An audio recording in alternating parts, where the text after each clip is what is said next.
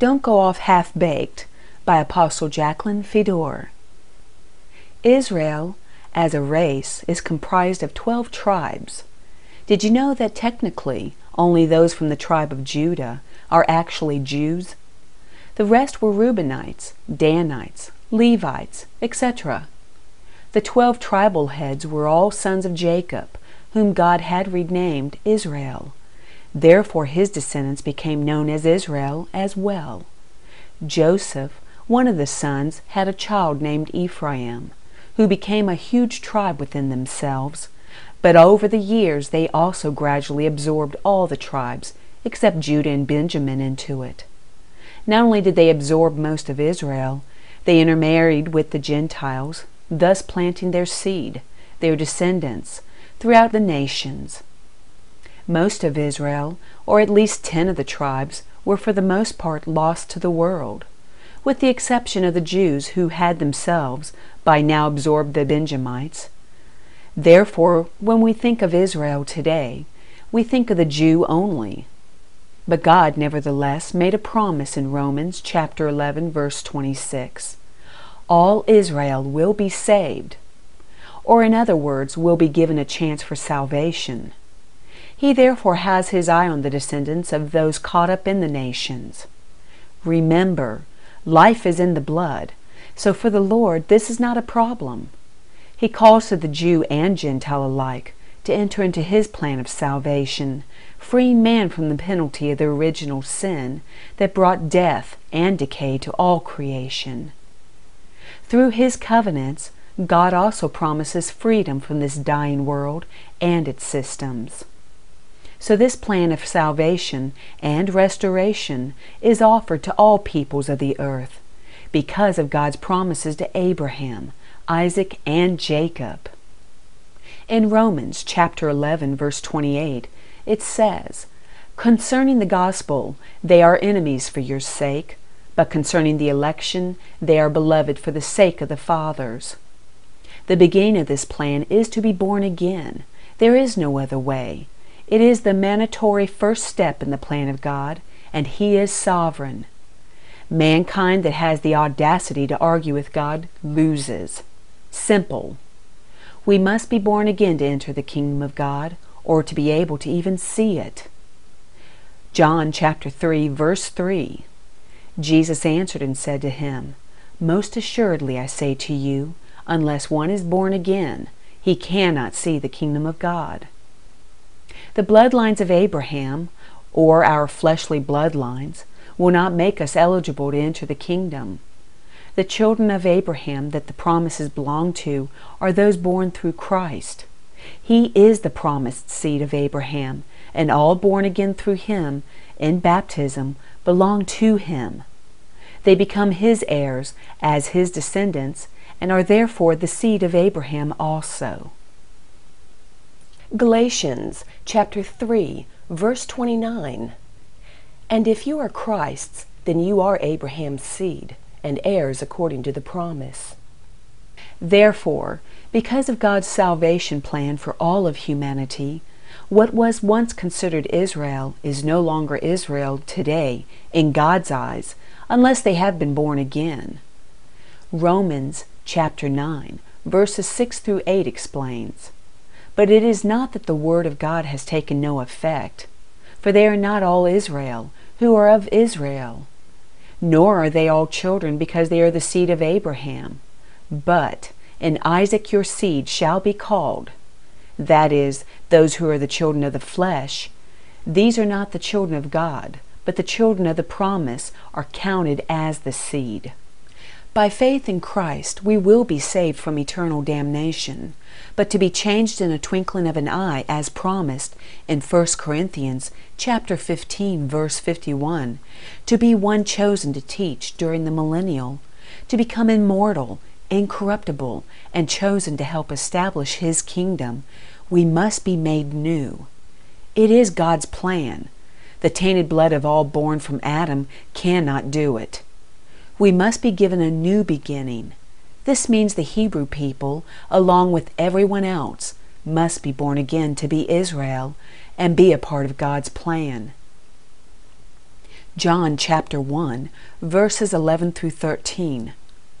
He, Jesus, came to his own, and his own did not receive him. But as many as received him, to them he gave the right to become children of God, to those who believe in his name, who were born not of blood, nor the will of the flesh, nor the will of man, but of God. Without moving on into Christianity, there is a cake unturned, or half-baked.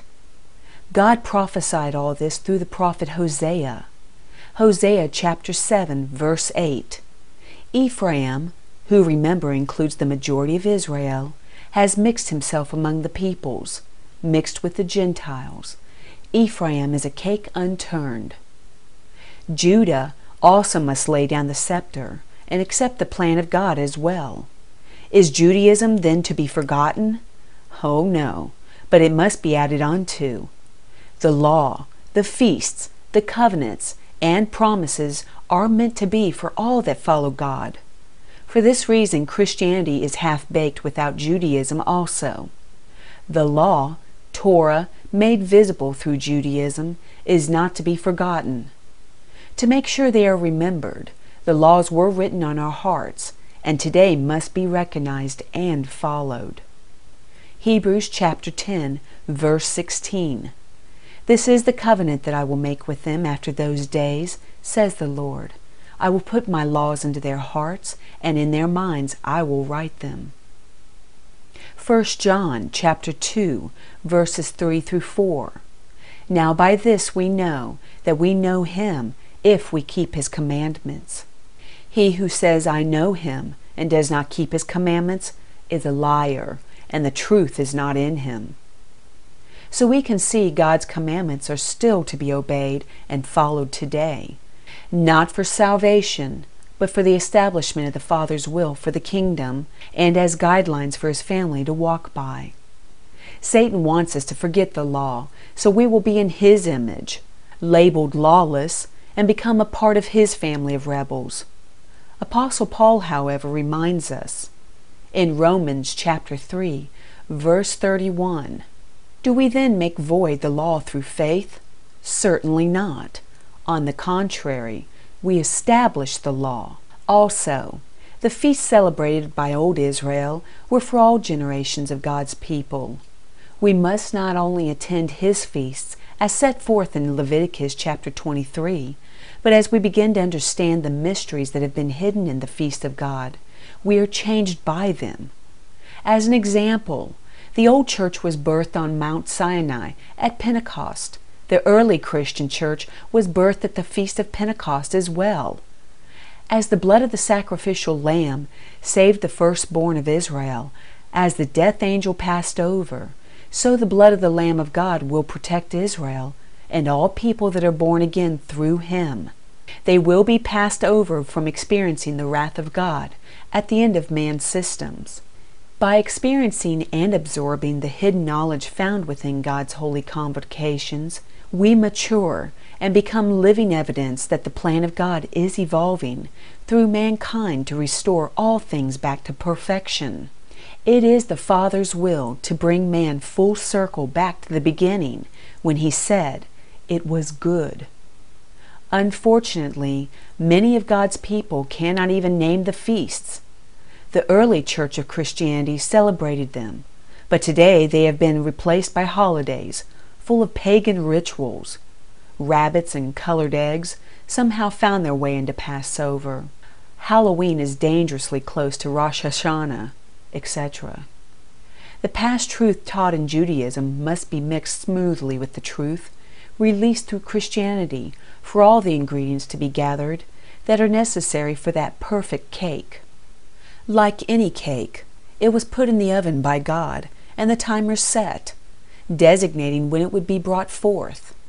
This beautiful cake, made of both Judaism and Christianity, was preset to come out of the oven on the 8th day, from the original day of man's creation, or from another perspective, in the morning of the 3rd day, which was from the birth of Christ until now. Remember, 1,000 years is as a day to the Lord. A new cycle began after the year 2000. We are now in the morning, the early dawning of both the 8th creative day and the 3rd day since the angels heralded the coming of the Messiah. In other words, from Adam to now is 8 days. From Christ to now is 3 days. Now let us look back into Hosea. Hosea chapter 6 verses 2 through 3. After 2 days he will revive us. On the 3rd day he will raise us up, that we may live in his sight. Let us know, let us pursue the knowledge of the Lord. His going forth is established as the morning. He will come to us like the rain, like the latter and former rain to the earth.